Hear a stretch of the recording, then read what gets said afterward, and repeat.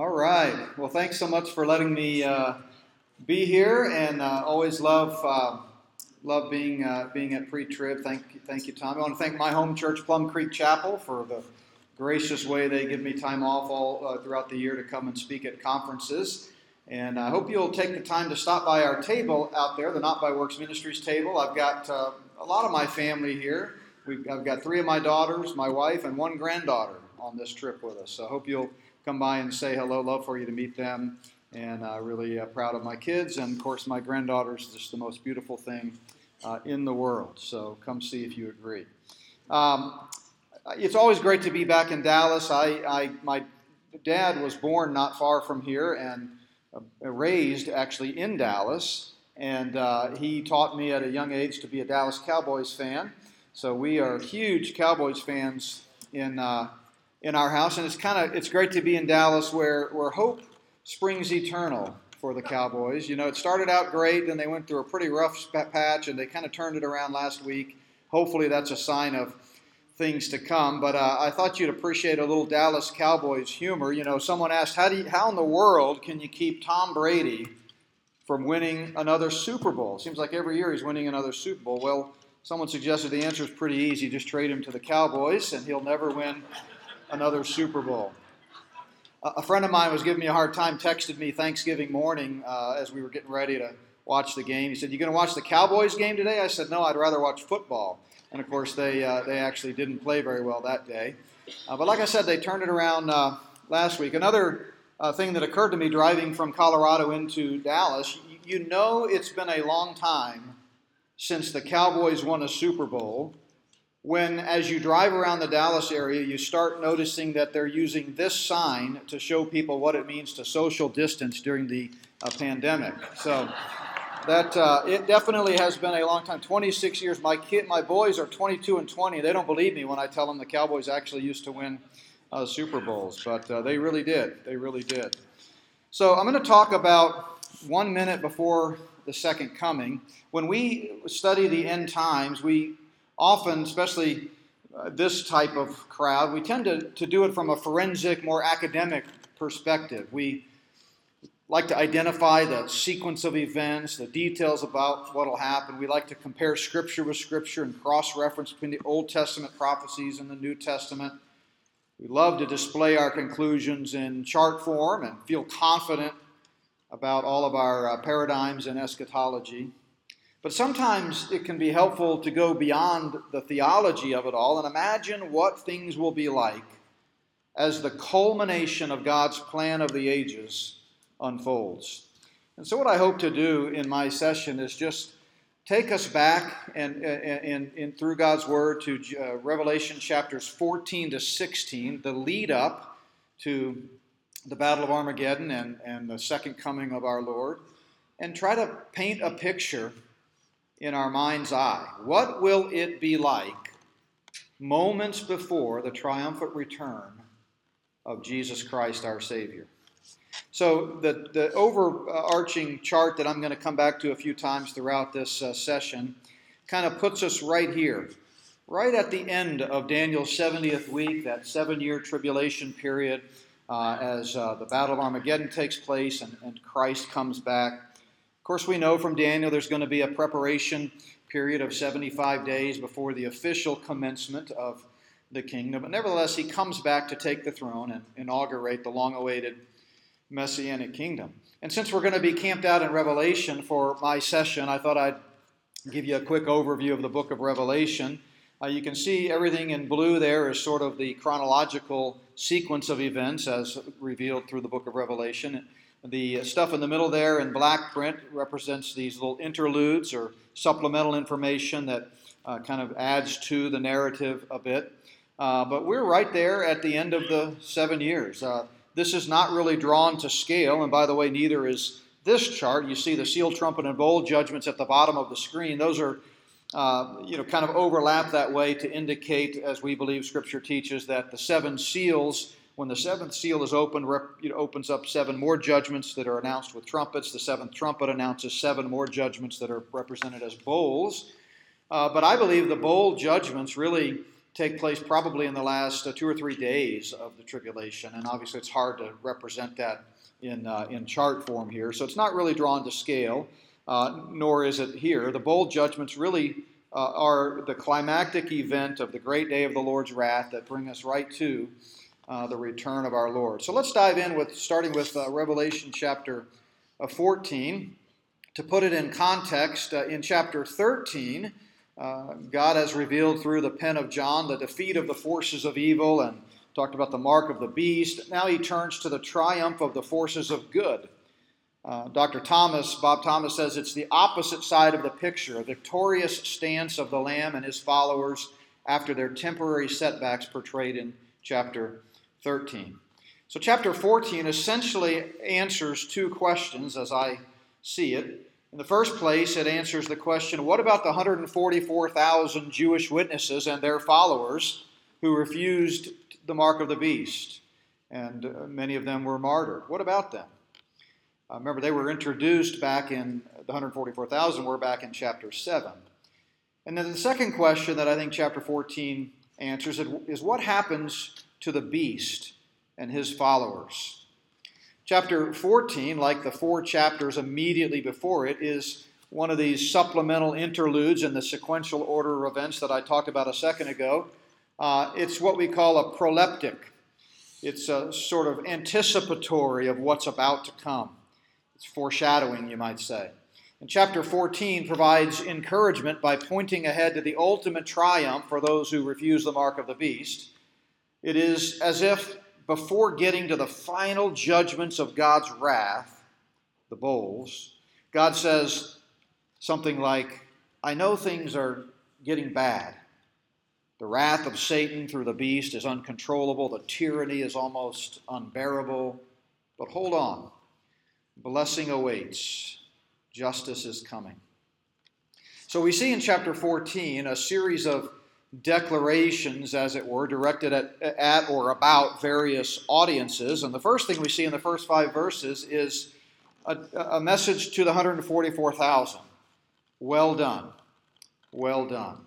As a picture of the millennium, verses 1 to 5 show the Lamb in place of the beast, the Father's name as the seal on the forehead of the 144,000 in place of the mark of the beast, and of course the glorious Mount Zion in place of the satanically controlled earth. Verse 1 we see, Then I looked, and behold, a Lamb standing on Mount Zion, and with him 144,000, having his Father's name written on their foreheads. Then I look introduces 3 new scenes in this chapter, verses 1, 6, and 14. And behold emphasizes the greatness of what John is about to see and recount. Behold, a Lamb standing on Mount Zion. John saw in this proleptic scene a time yet future, at the end of the tribulation, when Jesus Christ returns to the earth. Second coming, of course, doesn't take place here chronologically. We don't get to that till chapter 19. But John saw it as if it were happening in his vision here. He saw the Lamb standing on the earth, on Mount Zion, with the 144,000 Jewish evangelists that God had sealed for the tribulation. And he paints a vivid contrast between the gentle lamb standing and the dragon of chapter 12 that was pursuing, and the evil beasts that were rising up in chapter 13. After I heard, and I heard a voice from heaven, like the voice of many waters, and like the voice of loud thunder. And I heard the sound of harpists playing their harps. And they sang, as it were, a new song before the throne, before the 4 living creatures and the elders. And no one could learn that song except the 144,000 who were redeemed from the earth. A new song in the Old Testament was a song of praise to God for new mercies or some mighty act or some manifestation of his power. You see that again and again. But there are 3 occurrences of the pronoun these in this verse that identify the 144,000 of special honor here in verse 4. These are the ones who are not defiled with women, for they are virgins. These are the ones who follow the Lamb wherever he goes. These were redeemed from among men, being the first fruits to God and to the Lamb. So in the first place, the 144,000 deserved special honor because they remained celibate during their 7-year ministry. They had not had physical relations with women. The nature of their calling and purpose was too great to be distracted by that type of romance. Paul, if you remember, said something similar to the Corinthians in 1 Corinthians chapter 7, encouraging them to remain unmarried because of the nature of the distressing times in which they lived. Second, the 144,000 deserved special honor because they followed the Lamb faithfully during their lives. This, of course, would have been especially difficult in the time in which they lived, the tribulation. Remember, the 144,000 were sealed for protection by God, but it's not like they lost their free will. They were still human beings. They had a job to do, and presumably they could have succumbed to the pressure that many people did in that day. But they believed the gospel, and they stayed true to the task at hand, and they fulfilled their mission. And then thirdly, they deserved special honor because they represent the first of many other Jewish believers who will enter the millennium as living believers. If you go back to the chart, we're right here at the end again. By the time you get to that point, of course, with the seal, trumpet, and bowl judgments, there's so much devastation and so much destruction and so much death on the earth. Most believers, not all, but most believers will be beheaded, martyred. There will be some that hide out in the hills and survive and endure until the end, but most will be killed. And then, of course, you have the unbelievers. Many of them will die, too, because of the destruction of the wrath of God being poured out on the earth, as well as the wrath of Satan in this final cosmic, climactic 7-year period. But when you get to the second coming, there will be, of course, two groups of people, as there are at any time in human history, believers and unbelievers. Believing Jews will be supernaturally regathered into the land, having believed the gospel, because as Paul said, before they can be delivered into the kingdom, they must first believe the gospel. And faith comes by hearing, and hearing by the word of God. How can they call on him in whom they have not first believed? And we read about this supernatural regathering in many Old Testament passages like Deuteronomy 30 and Isaiah 26. And, of course, Jesus himself talked about it in the Olivet Discourse, Matthew 24:31. So they are supernaturally regathered into the land. That's believing Israel. But then, of course, there are believing Gentiles.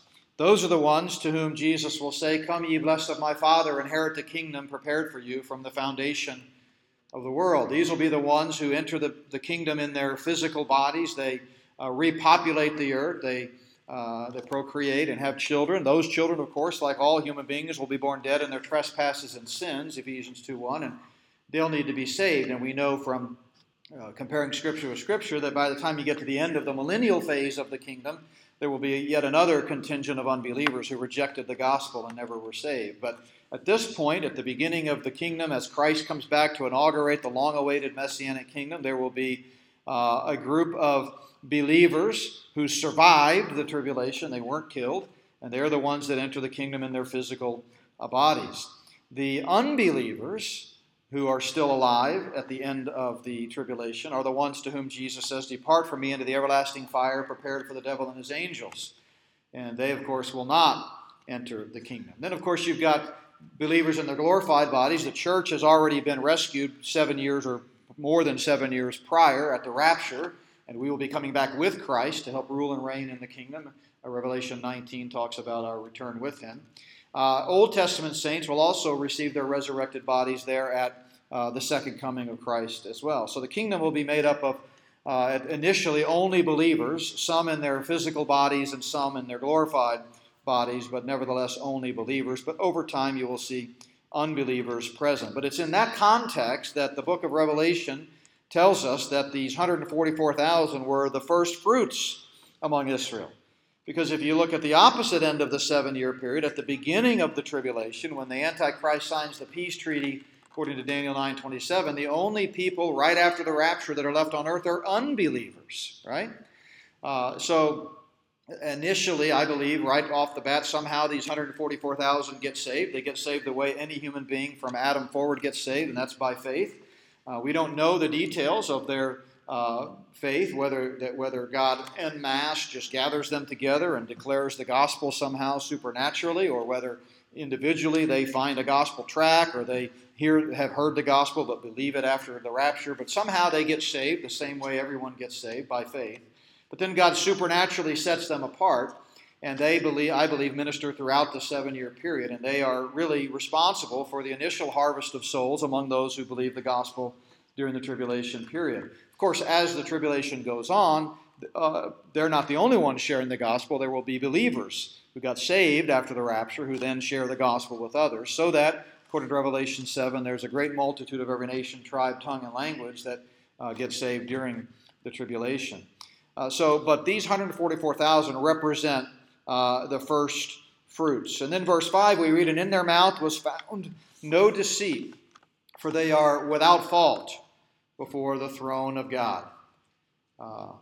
They're described as those who had not fallen prey to the greatest deception ever seen on planet Earth. Jesus Christ called it that as he talked about the tribulation period in the Olivet Discourse. So what we need to understand is during that 7-year period that the 144,000 are set apart to do the work of the evangelists here and spread the gospel, it is a time of unprecedented deception as Satan, I believe, indwells the Antichrist, tries to rule the world in the greatest satanic tyranny ever.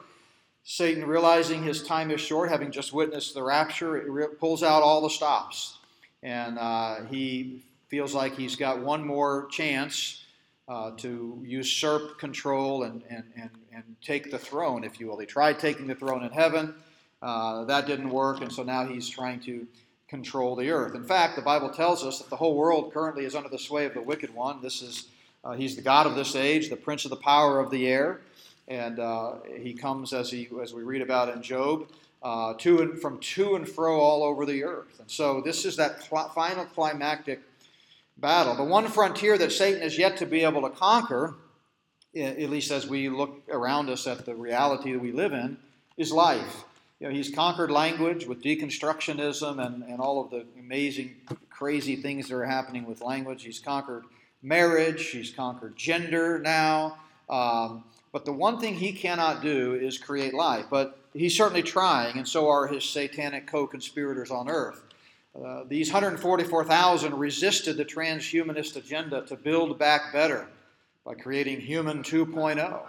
Transhumanism involves the merging of man and machine. It's a redefining of humanity. It's a direct attack on the image of God in man.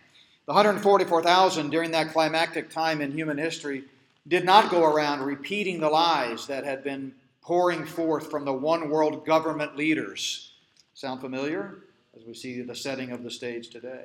They didn't go pointing to Romans 13 and say, we've got to submit to the government no matter what, so point me to the nearest drive-through tattoo center where we can line up and get the government mark. They understood the deception, and they didn't fall prey to it. The Great Reset is also referred to as the Fourth Industrial Revolution. It's basically a techno-tyranny.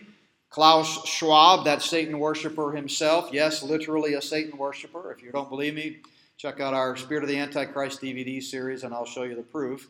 But the Fourth Industrial Revolution, he said, will affect the very essence, listen to his words, of our human existence, a human experience. Of course, by now you all know the World Economic Forum's 8-point agenda. Number 1 is you'll own nothing and you'll be happy about it. Klaus Schwab said, quote, the mind-boggling innovations triggered by the fourth IR from biotechnology to AI are, listen, redefining what it means to be human. He said, quote, the future will challenge our understanding of what it means to be human from both a biological and social standpoint. He said, quote, already advances in neurotechnologies and biotechnologies are forcing us to question what it means to be human. It's called transhumanism. Trans, as you know by now, is a very popular prefix. It basically allows you to mean whatever you want it to mean. You just add trans to the beginning, and it suddenly changes all of the empirical facts. For example, transgender or transnational, right? Or here in Dallas, you might even consider the Trans World Series champion. champions. I mean, this would really come in handy for the Rangers, who are one of 6 MLB teams that have never won the World Series. It might be the only way they ever win it. And this next one is for Dr. Mike Staller. This idea of trans could be very helpful for the Detroit Lions, the trans Super Bowl champions. Never won a Super Bowl. Or how about this? How about this one? Someone who never won a presidential election could be the trans president of the United States, right? You just put trans in front of it, and suddenly you are whatever you want to be, right? So I get into this idea of transhumanism in a lot greater detail in our 18-video, 14-hour DVD set, Spirit of the Antichrist. But the 144,000 Jewish evangelists during the time of the greatest deception ever seen on earth will stand firm for humanity, made in the image of God. And they won't take the bait, and they're commended for it. Verses 1 through 5 present a powerful, satisfying picture of the triumph of these missionaries at Christ's return. They served faithfully. They completed their mission. And an untold number of souls came to faith because of their ministry. Well done. In the next section, we see a message for unbelievers during this time, reminding them of the urgency of the hour. I believe verses 6 and 7, the message is, time is short for unbelievers. Having described the scene of the 144,000 witnesses at the conclusion of their service, the scene now shifts to the heavens where an angel proclaims the gospel. The baton is evidently passed in the final hours of the tribulation to a supernatural gospel proclamation rather than an earthly missionary one. Let me explain why I think this is the case. We read, "Then I saw another angel," and of course this is one of those "then I saws" that signal another scene in this vision, "flying in the midst of heaven, having the everlasting gospel to preach to those who dwell on the earth, to every nation, tribe, tongue, and people." The angel had an everlasting gospel to preach. Euangelizo is the verb there. To the worldwide population. It was everlasting or eternal because it has eternal significance. Now, scholars are pretty much all over the map when it comes to the identification of this everlasting gospel.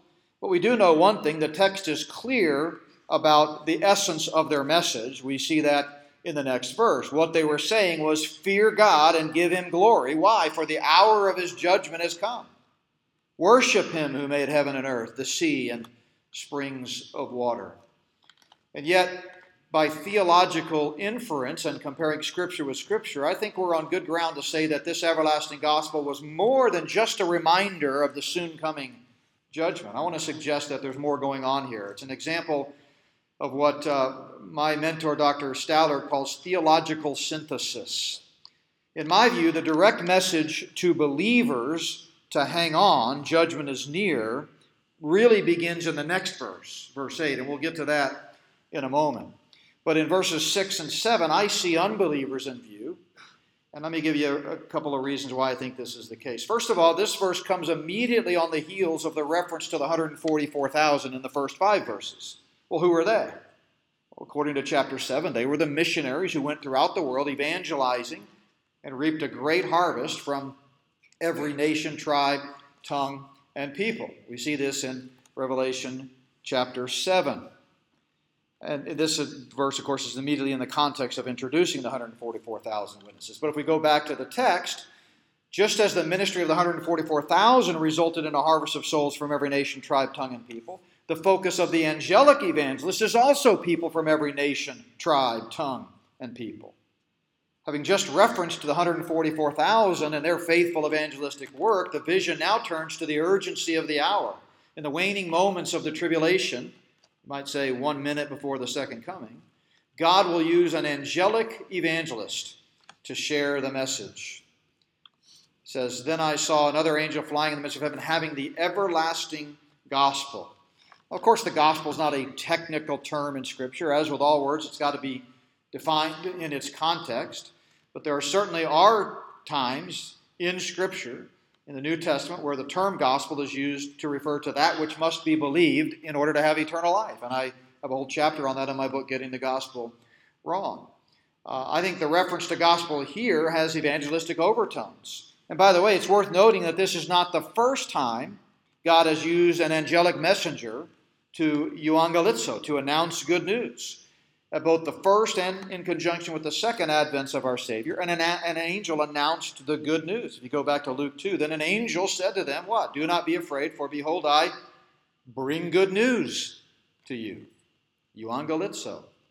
I proclaim the gospel. And notice, too, that this proclamation of good news is to all people.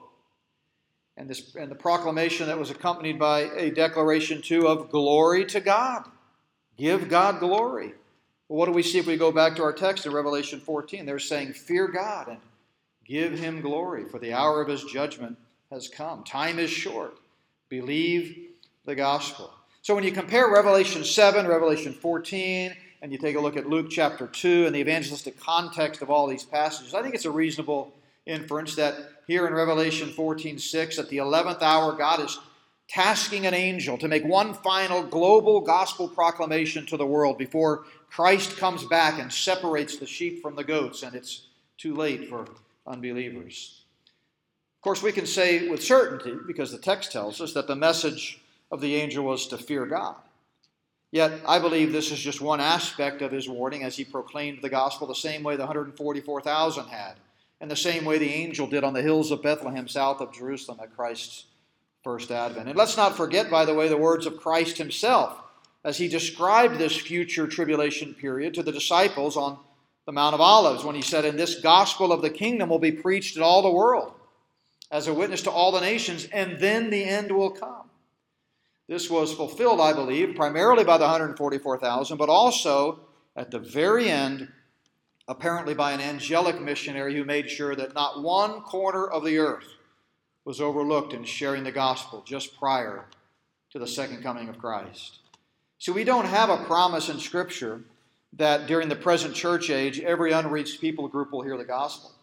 We have a mandate, we have a commission, a command to go into all the world and do that. But the doctrine of imminency tells us the rapture could happen at any moment. Indeed, if it were to happen today, and we hope it does, then there will be unreached people groups. There will be parts of this world that have not heard the gospel. But yet, we do have a promise in Scripture that prior to the return of Christ to establish the long-awaited kingdom, everybody on earth will hear the gospel. And I believe, if we go back to verse 7, that this is going to be accomplished in part by this angelic messenger. Time is short. Judgment is near. The clock is ticking. Believe the gospel. The angel spoke loudly, revealing his urgency and concern. We'll come back to that word loud in a little bit. It's a very common word in the New Testament, but it's particularly prevalent in the book of Revelation. This angel called everyone who dwells on the earth to fear God, to acknowledge their accountability to him, you might say. In the next section, we see a message with direct application for believers. For believers. To the tribulation believers in the future, we see the message, stand firm. In this section, John heard three more announcements that provide motivations for believers in that day to remain faithful to God and resist the beasts. Angels made two of the announcements, and a voice from heaven gave the last. The tribulation saints that were still living had not crossed the finish line yet in terms of enduring to the end of the tribulation. They needed to hang on, keep trusting God. By giving them a glimpse of the future, they are energized and motivated to keep on keeping on.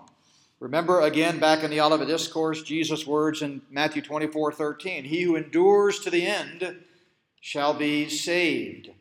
Those who survive until the end of the tribulation will be delivered, sozo, rescued, delivered, into the kingdom in their physical bodies.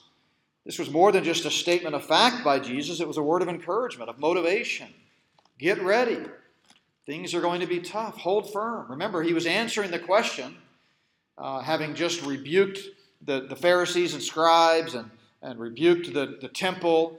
The disciples are thinking, well, when's the kingdom going to come? What will be the sign of your coming?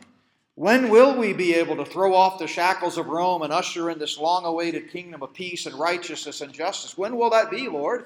And the whole Olivet Discourse speaks of that future 7-year period. In fact, Jesus even quotes Daniel by name. So it's not about the rapture. The church wasn't even revealed yet. The Olivet Discourse took place on Wednesday of Passion Week. The earliest reference in human history anywhere on planet Earth to the rapture is in the upper room on Thursday night, John chapter 14, when Jesus alludes to it with his disciples. We don't see the rapture in the Olivet Discourse. We see all of the signs that Jesus gives that will accompany and indicate his second coming. But Jesus says, he who endures to the end. That word endures is a word that should be familiar to all of us, hupomeno, to resist, to hold one's ground, to not be moved. It's used 17 times in the New Testament, usually translated endure, but the idea is to be tested and pass.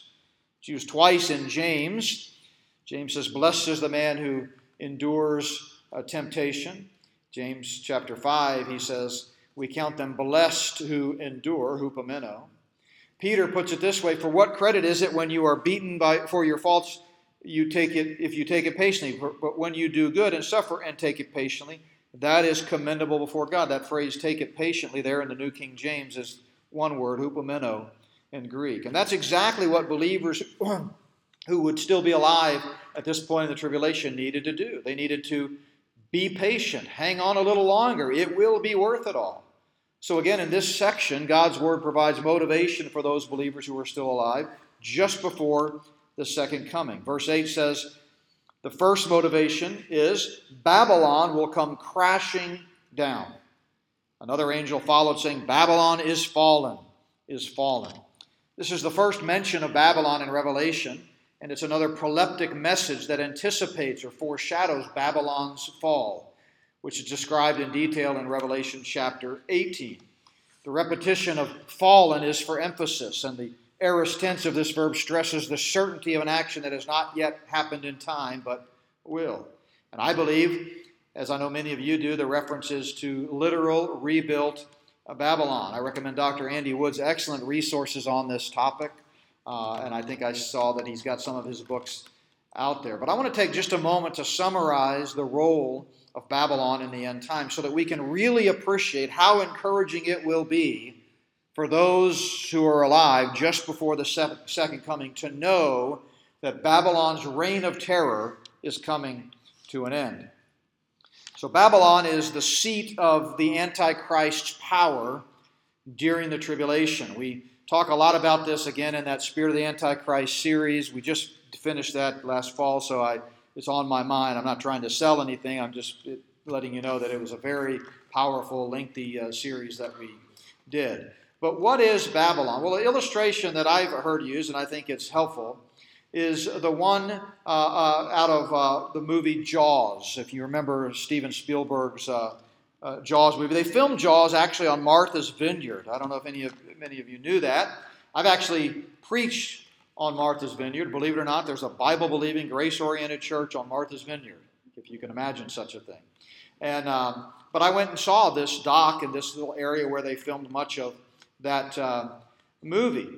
So when someone says, for example, that the movie Jaws emanated from Hollywood, they're right, but they might also say the movie Jaws came out of Martha's Vineyard. And in both cases, they would be right. Similarly, Babylon will literally be rebuilt, but it will have its political, religious, and economic tentacles of influence throughout the world. Geographically, politically, I believe it refers to the headquarters of the beast, literal rebuilt Babylon. Religiously, perhaps it could refer to the seat of the one world religion and the apostate church, perhaps Rome. What about economically? It refers to the center of the world commerce and power during the tribulation. If that were to happen, if the rapture were to happen today, perhaps that would be New York City. Now, we don't know the Lord's timetable.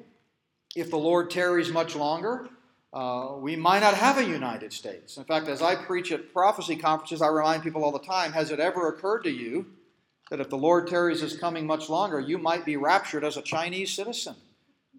I'm not kidding. You know, we have this American exceptionalistic view and think that it's all about us.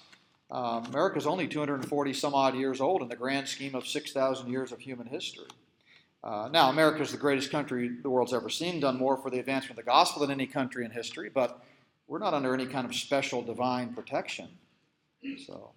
But the point is And the point that the book of Revelation is giving here in this proleptic is that Babylon will fall.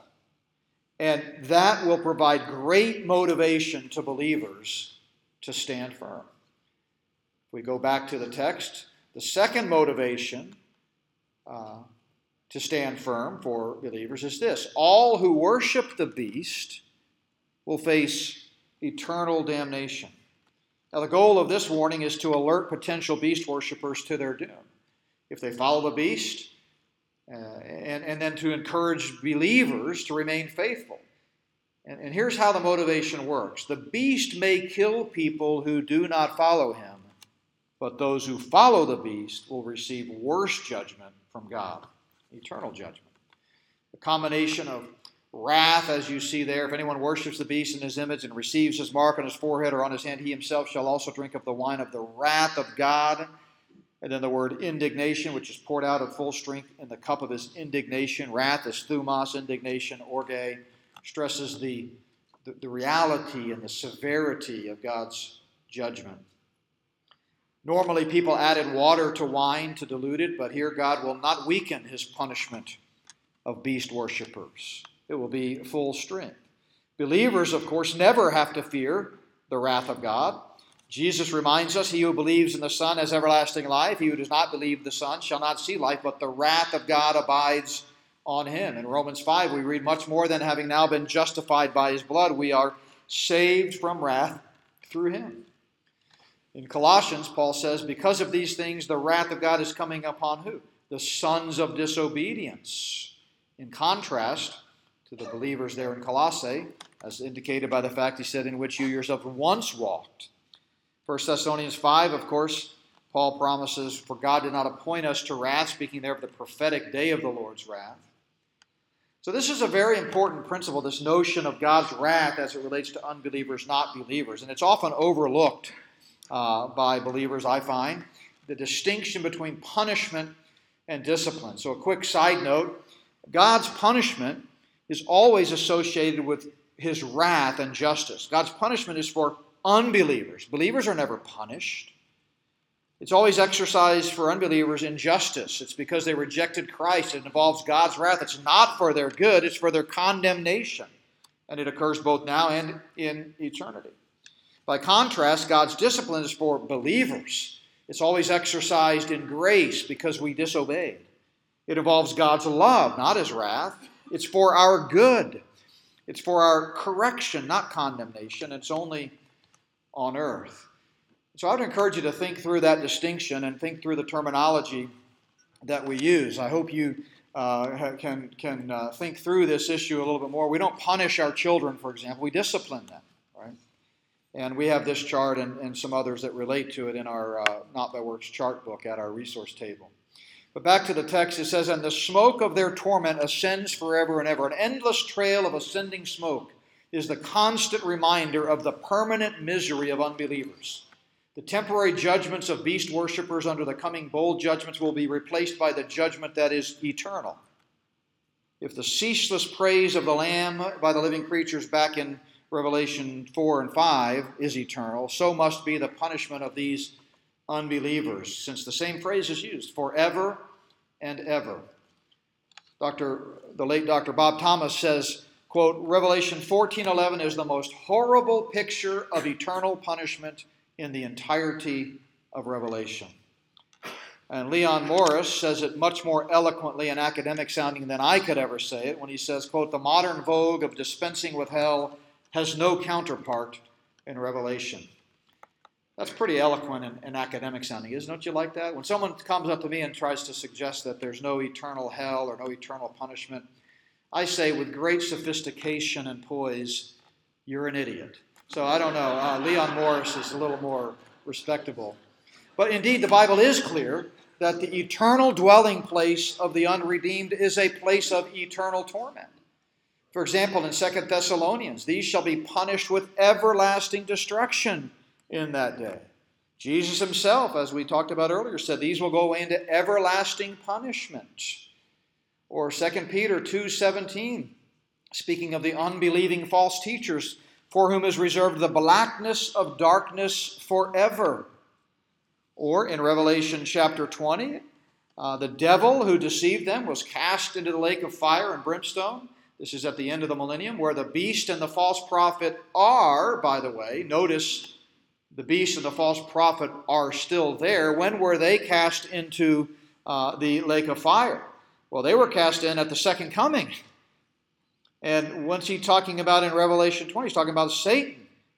1,000 years or more, 1,000 years and 75 days anyway, later, and they're still there being tormented. They weren't annihilated. They've been there for 1,000. They will be there forever. Tormented day and night forever. But back to the text, the third motivation to stand firm for believers during this time is that it is better to experience the beast's persecution, even martyrdom, than God's punishment. I mean, this is the essence of the whole concept of the motivation that John is trying to reveal here. A voice from heaven told John to record that it would be a blessing for believers who lived during the tribulation to die as martyrs. In view of their hope, believers in the tribulation should persevere in obedience and trust and good works and faith in God. Of course, this is an encouragement to persevere, not a guarantee that all believers will persevere. Obedience to God's commands and continued trust in Jesus will see the faithful through those days of tribulation. From now on, he says, here is the patience of the saints. Here are those who keep the commandments of God and the faith of Jesus that I heard. Then I heard a voice from heaven saying to me, "Write, blessed are the dead who die in the Lord from now on." These martyrs will be especially blessed because through their death they will escape the worst of the beast persecutions in the final days of the tribulation. And then he goes on to say, yes, says the Spirit, that they may rest from their labors and their works follow them. They will receive a unique blessing reserved for no one else. I love the way J. Vernon McGee comments on this verse. God does not save anyone for his works, but he does reward us for our works. Our works, good or bad, are like tin cans tied to a dog's tail. We cannot get away from them. They will follow us to the bema seat of Christ. And then there's one final target audience here in chapter 14, and that is the earth as a whole. Having addressed the 144,000, well done. The tribulation unbelievers, time is short, and the tribulation believers stand firm. The focus now turns to the earth as a whole, ripe for the harvest.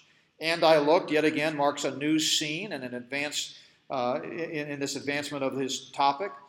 And the whole description is very similar to Daniel's prophecy of Messiah's second coming. I looked, and behold, a white cloud, and on the cloud sat one like the Son of Man, having on his head a golden crown, and in his hand a sharp sickle, ripe for the harvest. The judge, Jesus, then judged those on the earth.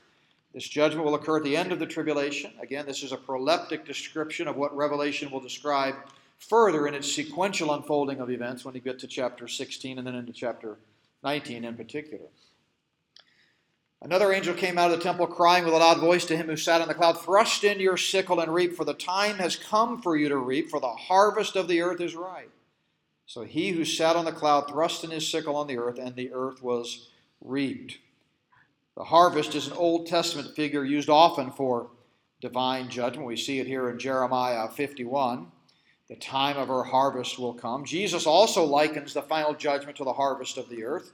In the wheat and tares parable of the kingdom, the enemy who sowed them is the devil. The harvest is the end of the age, and the reapers are the angels. Jesus himself said, "For as the Father has life in himself, so he has granted the Son to have life in himself, and has given him authority to execute judgment, because he is the Son of Man."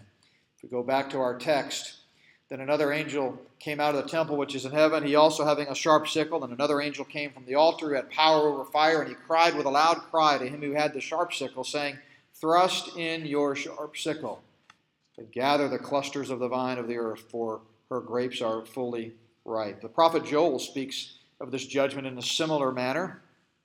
"Put in the sickle, for the harvest is ripe. Come, go down, for the winepress is full. The vats overflow. Their wickedness is great."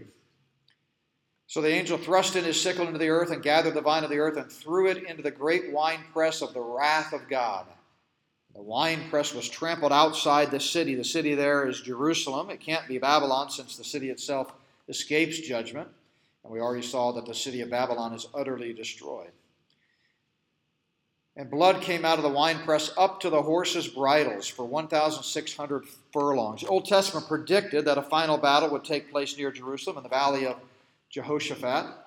And we read here, blood will literally flow up to the height of horses' bridles, about 4.5 feet, in some places in that valley.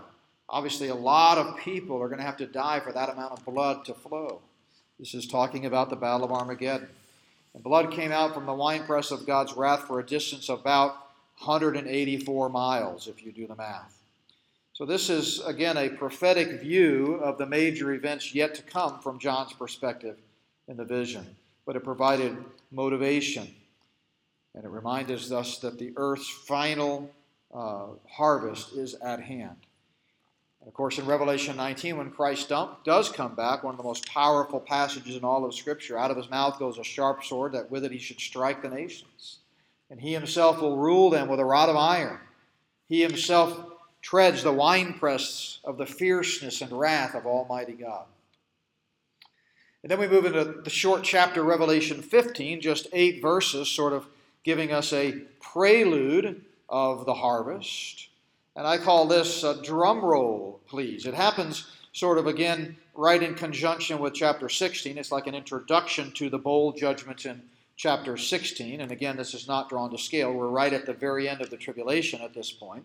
But this drum roll, please, is kind of not necessarily the best way to describe it, because, you think of a drum roll and it often alerts audiences that some big announcement or positive event's about to happen, and Revelation 15 is nothing of the sort.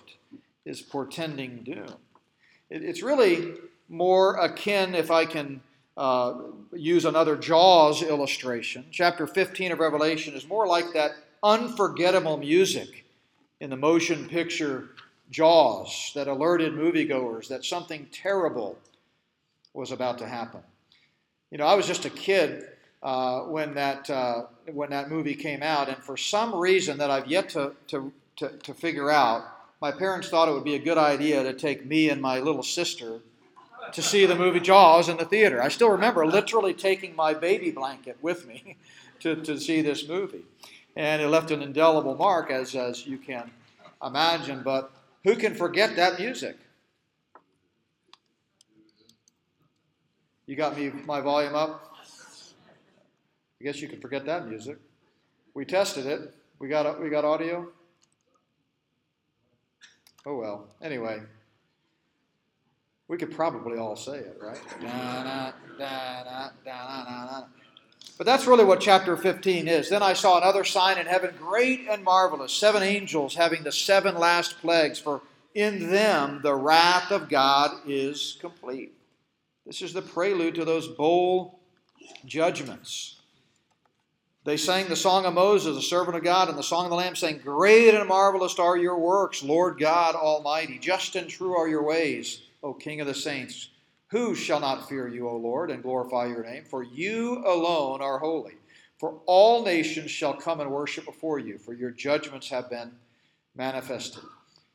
After these things I looked, and behold, the temple of the tabernacle of the testimony in heaven was open, and out of the temple came 7 angels, having the 7 plagues, clothed in pure bright linen, having their chests girded with golden bands. Then one of the 4 living creatures gave to the 7 angels 7 golden bowls full of the wrath of God, who lives forever and ever. The temple was filled with smoke from the glory of God and from his power. Can you get the scene?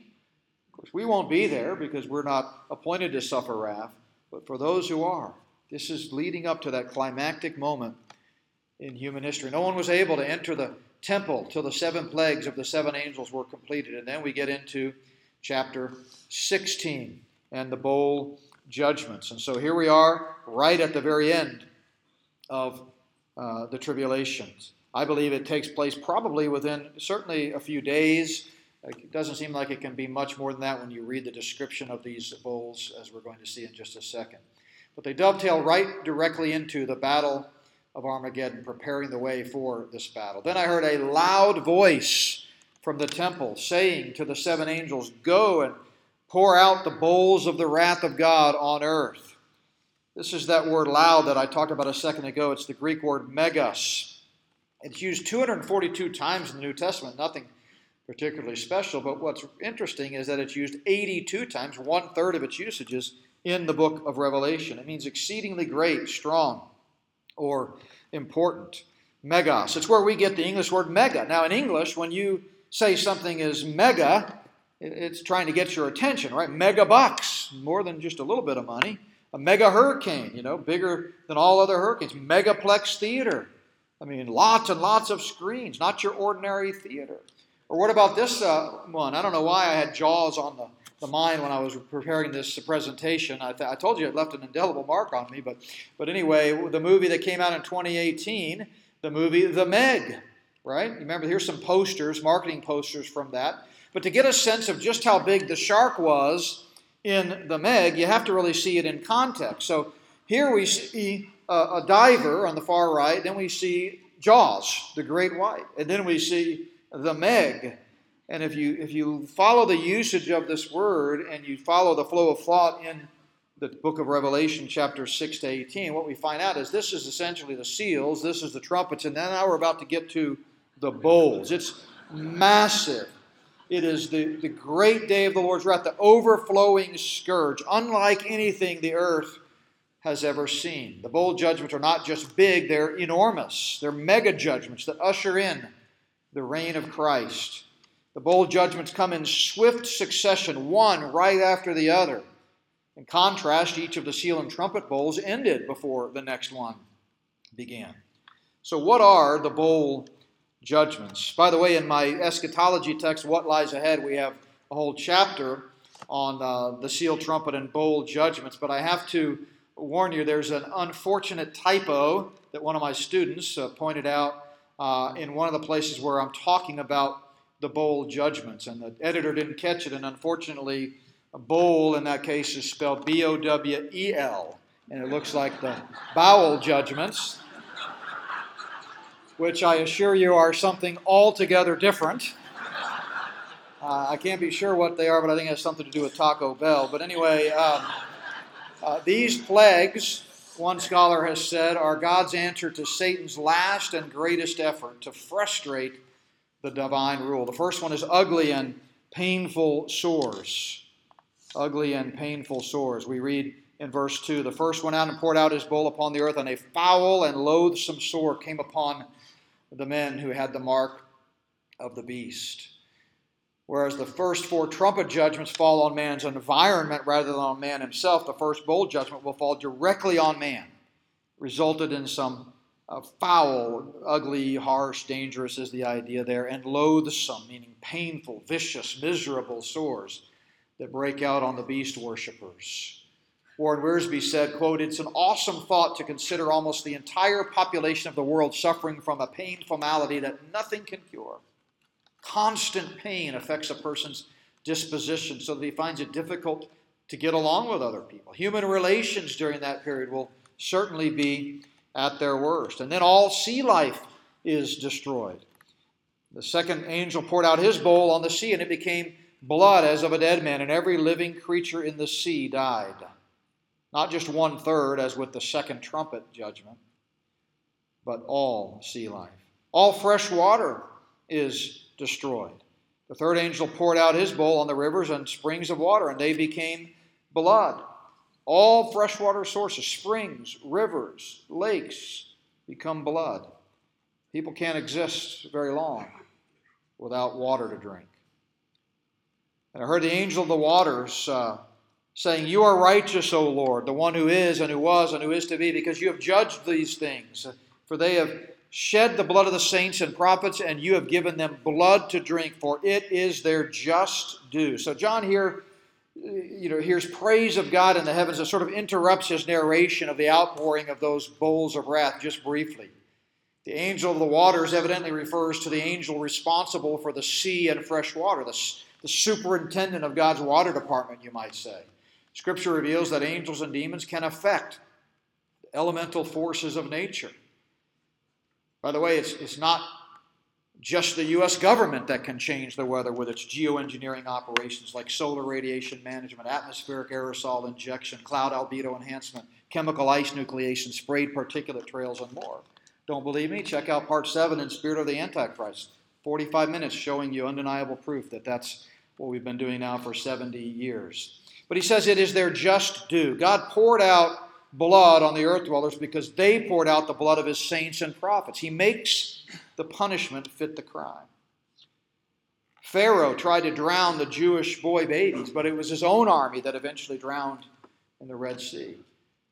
Haman planned to hang Mordecai on the gallows to exterminate the Jews, but he himself was the one hanged on the gallows, and his family was exterminated. King Saul, if you remember, refused to obey God and slay the Amalekites, so he was slain by who? An Amalekite. So we see the earth getting its just due. I heard another angel from the altar saying, "Even so, Lord God Almighty, true and righteous are your judgments." God always judges consistently with his character. And the fourth bowl judgment, the world's climate is altered so that the sun scorches people. So it turns out Al Gore was right. Then the fourth angel poured out his bowl on the sun, and power was given him to scorch men with fire, and men were scorched with great heat. The fourth trumpet judgment had darkened to the sun, but this judgment does the opposite. It increases the sun's intensity. Global warming. Climactic changes are going to take place, resulting in the sun's heat becoming much hotter than normal. Nevertheless, instead of repenting, the beast worshippers curse God. They blasphemed the name of God who has power over these plagues, and they did not repent and give him glory. Again, Dr. Bob Thomas points out this is the only chapter in the visional portion of Revelation that speaks of widespread human blasphemy, the other references being to blasphemy from the beast. But these men have now taken on the character of the God, little g, whom they serve. They blame God for the first 4 plagues rather than blaming their own sinfulness. Number 5, unusual darkness comes over the whole earth. The fifth angel poured out his bowl, and his kingdom became full of darkness. Full of darkness. And perhaps, undoubtedly, really, the darkness will exacerbate their souls, making it harder for them to treat the pain. You've ever been in pain and you can't see to find, the Tylenol, or you can't see to find something, it's dark, it just makes it that much worse. And then, of course, the 6th bowl is the preparation for Armageddon, the final eschatological battle. The great river Euphrates and its water dried up so that the way of the kings from the east might be prepared. The Euphrates River is the northeastern border of the land God promised to Abraham's descendants, and now God dries up this river that had previously turned into blood so that the kings of the east can cross with their armies. God had earlier dried up the Red Sea so the Israelites could advance on the promised land from the west. He also dried up the Jordan so they could cross over from the east. Elijah parted the waters of the Jordan. Cyrus may have conquered Babylon by draining the Euphrates. But the drying up of the Euphrates will be an immediate help to those advancing armies, but it sets them up for defeat, as was true of Pharaoh's army. Based on the description we read in chapter 14, verse 20, where the blood flows for 184 miles, we can see here from the top of the screen to the bottom in dark blue, that's the representation of about 184 miles. And then we read, I saw 3 unclean spirits like frogs coming out of the mouth of the dragon, out of the mouth of the beast, out of the mouth of the false prophet. These next few verses give further comments about the 6th bowl judgment. They reveal that rulers from all over the earth will join the kings of the east in a final great conflict. The unholy trinity of the dragon, the beast, and the false prophet will join in making a proclamation that will mobilize the armies of the world to converge on Palestine. This idea of something proceeding from their mouth suggests a proclamation. This is the first mention of the false prophet, but he's clearly the beast from the sea in the latter part of Revelation chapter 13. So this is the climactic moment in the Luciferian conspiracy that has been at work for millennia. I talk about this early on in the series Spirit of the Antichrist, but Satan is conspiring with demons, human agents, together to try to take over the world. If you don't believe that, you're reading a different Bible. Satan's wanting to take over this world from the beginning, and he's using his demons, 1/3 of the angels who fell, as well as human agents to do so. I diagram this out and explain kind of each one of these, but there are literally 6 or 8 families who pray to Satan, talk to Satan, worship Satan, and get their marching orders from Satan. We don't know who they are. They're not the people that Fox News says are bad or CNN says are bad. They're not those people. You never see their face, but they're Satan worshipers, co-conspirators with Satan to take over the world. Into the second tier, you've got hundreds of thousands of people, many of whom don't even realize they're part of a satanic conspiracy seeking to usher in a one-world system. And then at the third level, you've got millions, most of whom are completely compartmentalized and have no idea that they're part of a larger agenda. But in the final moments of this Luciferian conspiracy, you see this unholy trinity of Satan, the Antichrist, and the false prophet coming together to do this final battle. 1,000 years before Christ, King David talked about the Luciferian conspiracy when he said, "Why do the nations rage and the people plot a vain thing? The kings of the earth set themselves and the rulers take counsel together against the Lord and against his anointed, saying, let us break their bonds in pieces and cast away their cords from us." This has been going on since Satan was kicked out of heaven. For they are spirits of demons performing signs which go out to the kings of the earth and of the whole world to gather them to the battle of that great day of God Almighty. The three unclean spirits that proceed from their mouths, the agents of this diabolical trio, are demons.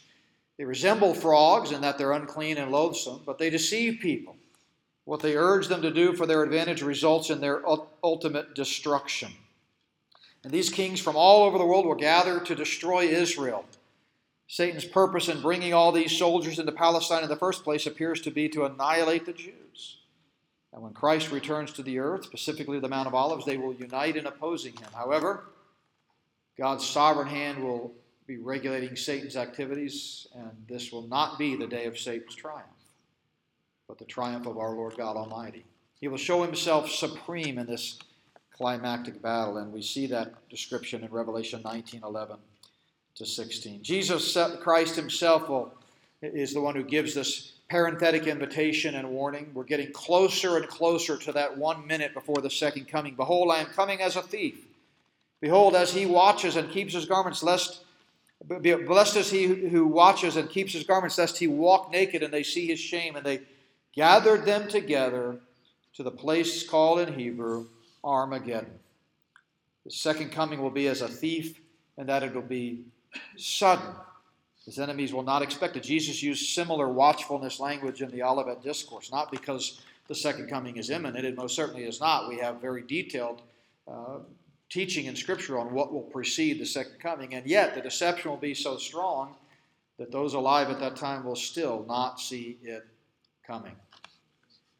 So those are the bold judgments, and then we end with the worst earthquake in the history of mankind, when the seventh angel pours out his bowl, and the voice came out of the temple of heaven from the throne saying, "It is done." The final judgment has the greatest impact of all, since the very air which the angel pours out his judgment upon is what we breathe. It's what humans breathe. And the loud voice is again God's, since it comes from the throne in the heavenly temple. And God announces with this bold judgment that his series of judgments for this period in history is complete.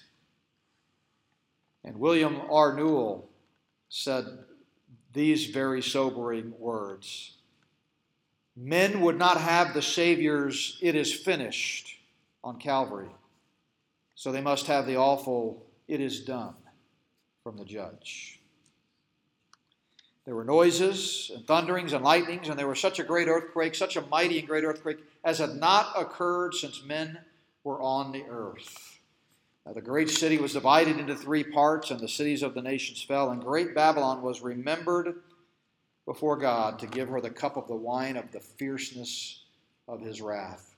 Then every island fled away, and the mountains were not found, and great hail from heaven fell upon men, each hailstone about the weight of a talent, that's about 100 pounds. Men blasphemed God because of the plague of hail, since that plague was exceedingly great. In spite of the severity of the judgment and its cataclysmic character, the hardness of human hearts is revealed in that final sentence. They cursed God on account of the plague of hail, because the plague was so terrible. With the final destruction coming from the seventh bowl of the wrath of God, the stage is then set for the dramatic and climactic second coming of Christ that we read about in chapter 19. Of course, before that, if you read on in Revelation, you see a detailed description and discussion of Babylon in chapters 17 and 18. Three applications that we can take away from these powerful passages in Revelation that bring us up to 1 minute before the second coming. First of all, God is just. God is just. It may not seem like it in this present evil age, but God will recompense. Justice will be served. Evil will be punished. And that's what makes the tribulation, as awful as it is, a message of hope, because it reminds us that all of the inequities and unfairness of life will be made right someday. God is just. The second application is believe in Jesus. Because we don't know when the rapture is going to happen, and more than that, we don't know if we're even promised tomorrow. So even if the Lord tarries His coming, you don't know when your last breath will be, and you don't want to have to face the eternal wrath of God. The Bible teaches there's only one way man can be saved. That's by faith alone in Christ alone. And I don't know who all is in here. And speaking at this conference before, I know sometimes you have people that come in here providentially and may not know the Lord. So if you're here today and you're not certain you'll spend eternity in heaven, let me implore you, trust in Jesus Christ, the Son of God, who died and rose again for your sins. He's the only one who can forgive sin and give you the gift of eternal life. And then for the rest of us, the final application is, doesn't it seem like after reading through that section of Scripture that the rapture truly is a blessed hope? What a hope. What a hope. Aren't you glad that we'll be rescued before the great and terrible day of the Lord's wrath? So I want to encourage you to stop by and say hello to me and my kids and my wife at the table. Pick up the Spirit of the Antichrist DVD. You can read on the back all the different topics of the 18 things, see if something interests you there. We have 2 new books that have come out since I was last here. One of them is the top 10 reasons some people go to hell and the one reason no one ever has to. And then the other is Weekly Words of Life. And then I also want to encourage you to check out David Fiorazo's new book, Canceling Christianity. Not by Works Ministries has been canceled multiple times. We've had 8 or 10 videos banished from YouTube. About 8 months ago, we quit using YouTube because we couldn't count on our stuff staying up there. So we do everything internally now on our own website. All of our live streaming, podcasting, everything is available at notbyworks.org or the Not by Works app. So thank you for your attention and for allowing me to share my heart in this message today. Tommy?